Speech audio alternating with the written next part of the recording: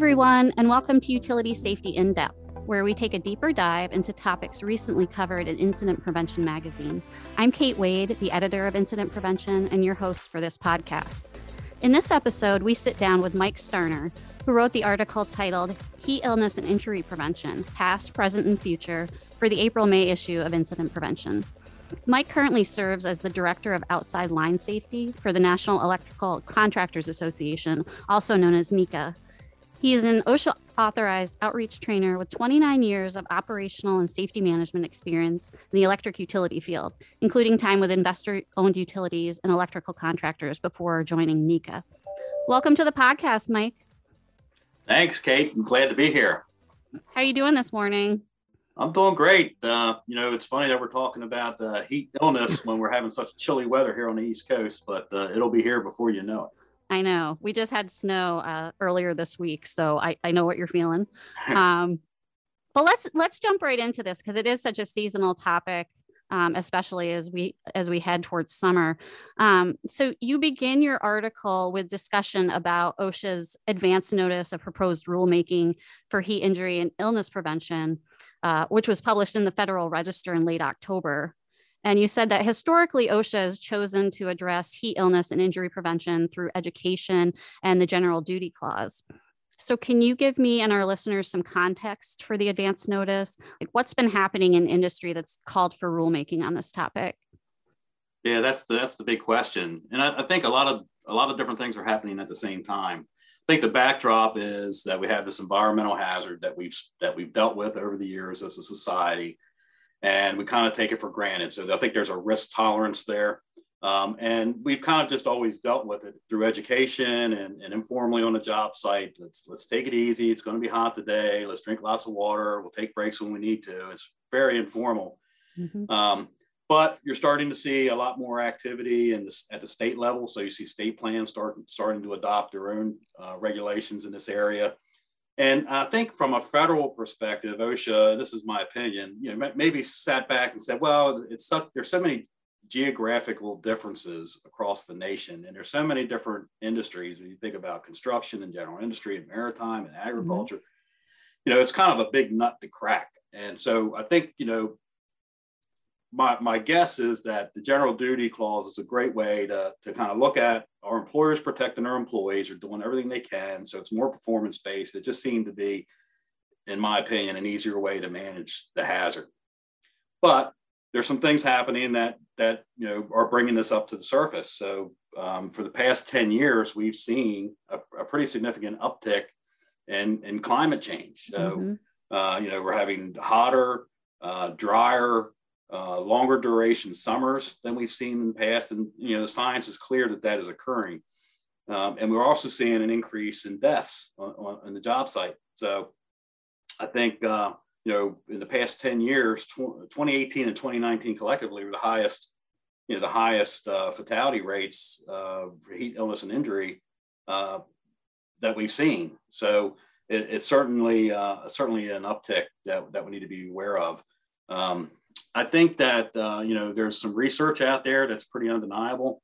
What's interesting is, the National Institute of Occupational Safety and Health, the research arm of OSHA, they've been working on this criteria for a recommended standard for heat illness and injury prevention for years, since the 70s. Mm-hmm. And, there's been a couple of variations over the years and updates. And we're seeing, a whole list of different research agencies coming up with sort of the same answers, the same consistent approach to managing the hazard. We saw it with the military's done some research, the ASSP is working on the 810 standards where they're looking at a heat standard. So everybody's kind of focusing on this thing and trying to figure out how to wrap their arms around it. So the time is right at the federal level, I think, to put something in play. Another thing here that's part of this story is the political environment. So the current administration has an executive order to all the different departments. Let's look at everything that we're doing and making sure we're looking at it from a lens of climate change and helping to resolve some social, economic, or racial inequalities in everything that we do. So, OSHA is no different. They're looking at the regulatory agenda and saying, okay, let's prioritize the things that are going to have the biggest impact in those areas. So we're seeing that as well. There's been several petitions from the public over the years. So the public is beating the drum as well. And in 2019, Congress said, hey, listen, you gotta, OSHA, we need you to take some kind of action here to protect workers because of what we're seeing. And so right now, what we have is OSHA with the National Emphasis Program out there, and we have the rulemaking that's underway. We have a lot of resources and a lot of effort going into dealing with this hazard. And there's this element that the part of it that's a little bit unwielding is the fact that there's some technical issues that you have to resolve. And some of those things are the heat stress thresholds. What's going to be the bar? What's the exposure limit? And how are you going to acclimatize workers that travel from one part of the country to the next, or different construction areas, or new workers entering the workforce and never been exposed? How are employers planning their work and their construction areas and job sites to where they're keeping this injury prevention in mind? And medical monitoring, this concept that each individual has a contribution to this three-legged stool. If you think, the individual contribution to the heat load, then you have the environmental contribution to the heat load, and then the effort that's being, the work that's being performed. You add all those things together, and it's a complex recipe that has to be resolved by the employer. I noticed you mentioned acclimatization and making sure that we give people enough time to do that. So that sort of leads into my next question, and which is sort of about like human biology. Working in high heat and humidity dates to the beginning of human history. This is not something new. So a common question people have is, why do we still see so many heat-related injuries and fatalities if this is such a familiar problem? And in your article, you point to two issues: metabolic heat load and acclimatization. Can you describe both of these issues and their impact on the body's ability to properly regulate itself? Sure. If you look at the whole list of things that we could do to prevent heat injury and illness, some of the low-hanging fruit, of course, is rest, shade, hydration, and that kind of thing. But there's a couple things that I don't think people really fully understand how the human body reacts to heat, and some of the limiting factors there to be successful in working with heat. And that's this metabolic contribution. So each individual has their own level of heat where it becomes dangerous for them. And there's a whole list of things that affect that. Everything from, your actual just general physical fitness, your age, are you a smoker? Do you drink alcohol? Do you have some sort of disease or something that is also causing you some problems? Do you take medication that reacts adversely to hot weather?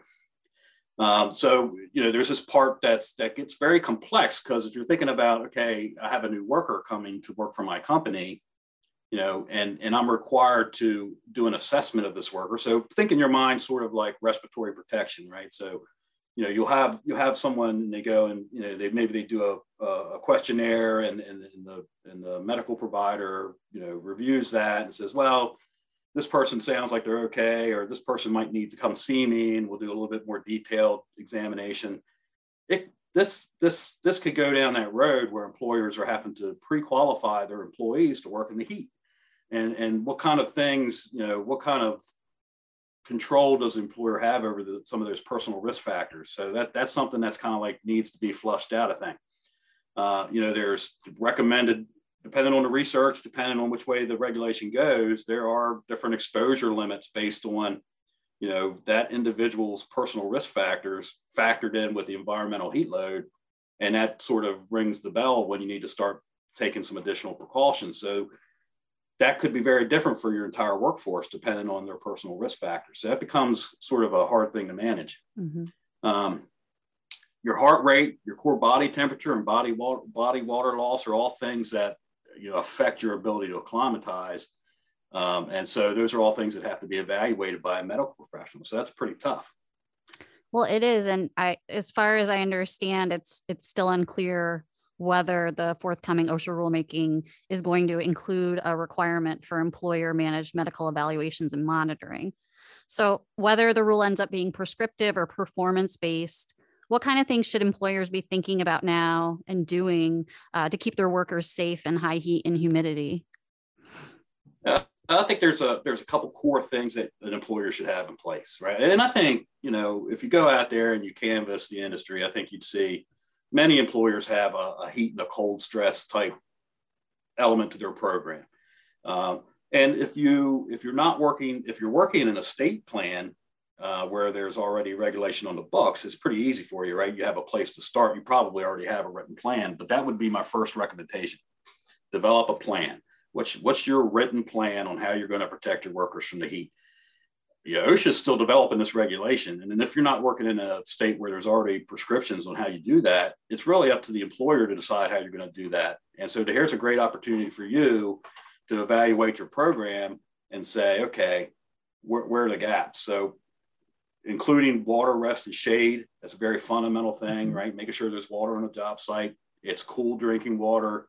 That can be tough to manage in some remote locations, but do whatever you can to make sure the water that they're drinking is helping to cool an employee down. Building in a rest schedule, routine breaks during the day, making sure employees know that they have the right to take breaks, providing some level of shade that achieves the result. You don't just have shade to have shade. It's got to actually cool folks off. So depending on where you're at, you can imagine some urban settings, just the radiation off the buildings creates heat. So you may be in the shade, but it's not really doing anything for you. So you have to really consider those things. You need to look at your work practices, how you do your work, and look at, what activities do we perform that have elevated risk? And does that trigger some sort of action within your supervisor team to make sure that you're monitoring and evaluating your workers? Training is a big part, making sure employees understand what the hazard is, some of the, how your body responds to heat, some of the warning signs of heat exhaustion and heat stroke and all that kind of stuff, making sure they understand what their rights are as far as being protected by, rest, shade and water programs. And then, have some method for monitoring what the actual heat is at the site. Mm-hmm. And that's another tough nut, right? Because we're talking about a crew that's working maybe in potentially in a remote area or an area where they don't have good reception to have technology working on their behalf. Some of this test equipment, wet globe bulb thermometers are very expensive relative to some of the more basic temperature reading devices. So, but have some way on the site to manage, to monitor what that heat level is, and then have your supervisors trained in being able to recognize the signs of heat stress and being able to act on that. Thank you for that. And I think you kind of answered my next question too, which is, if an organization doesn't already have one and wants to create a program, what should the program include at a minimum? And, do like OSHA or any other agency or organization offer guidelines? You mentioned what people need at a minimum. I know OSHA does offer some stuff. You mentioned NIOSH before, what ASSP is doing. Are there any other organizations that you wanted to mention, or does that kind of cover it? No, I think that's the good news here, Kate, is that OSHA has tons of resources. That's one thing that we can say is OSHA's not dragging their feet here. They're way out in front and giving us what we need. So you can go to the OSHA webpage. They have working in outdoor and indoor heat environments. There's a whole host of resources available. The OSHA technical manual has an actual section and chapter related just to heat stress, where they, I think is a very helpful tool for an employer if they want to build out sort of the framework of a program.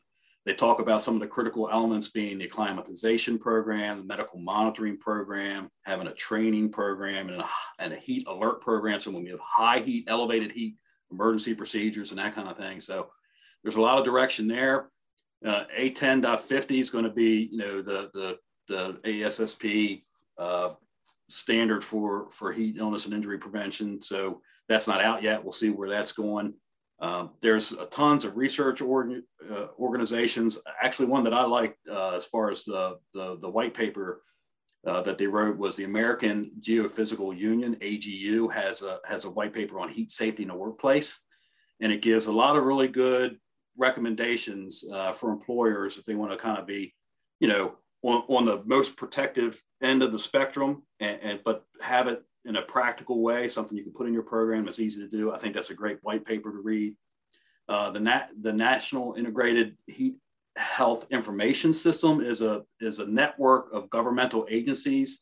And I'll say that again, that's National Integrated Heat Health Information Systems. And the acronym is NIHHIS.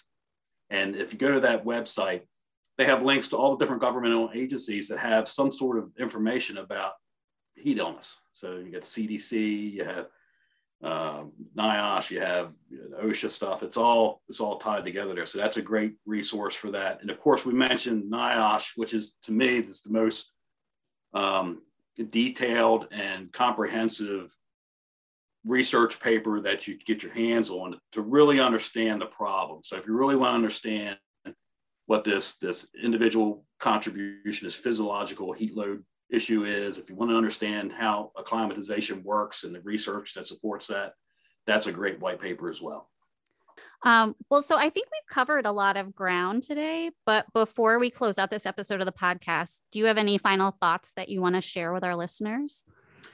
I just think that, when this could be a tough nut to crack for folks, it could fall anywhere within a spectrum from being very performance-based to being very prescribed in how you deal with the hazard. It's going to be important for us in the industry to be involved in that rulemaking process. So as much as you can to listen in on the hearings and provide public comments and really represent some of the challenges. One of the things I think that we have to really be able to articulate to OSHA is, the way that we do our work and some of the controls that we may think is a good idea may actually introduce new risks. So, one of the things that you hear is, well, just change your work schedules. And we know that, working at night doing line work is that's a problem, right? Because your ability to identify hazards is an issue. Work zone protection is an issue. Some locales don't even let you work on the roads at certain times of the day and may not even let you get out there and work. So it's not as easy as that may sound in some cases. Fall protection issues when you're talking about somebody, maybe they're working on top of a tower, or a transmission structure, and you have regimented breaks. You have to take a break every 20 minutes or something like that. What risk does that introduce to a worker that has to climb up and down the tower? So there's all kinds of things that we have to be able to articulate to OSHA, the unique aspects of our industry, and that we make sure that we don't jump from the kettle into the fire kind of thing. Yeah. Well, thanks so much for your time today, Mike. As a reminder to our listeners, Mike's article is now available in the April-May issue of Incident Prevention, which can be accessed online at incident-prevention.com. Until next time, stay safe and be well.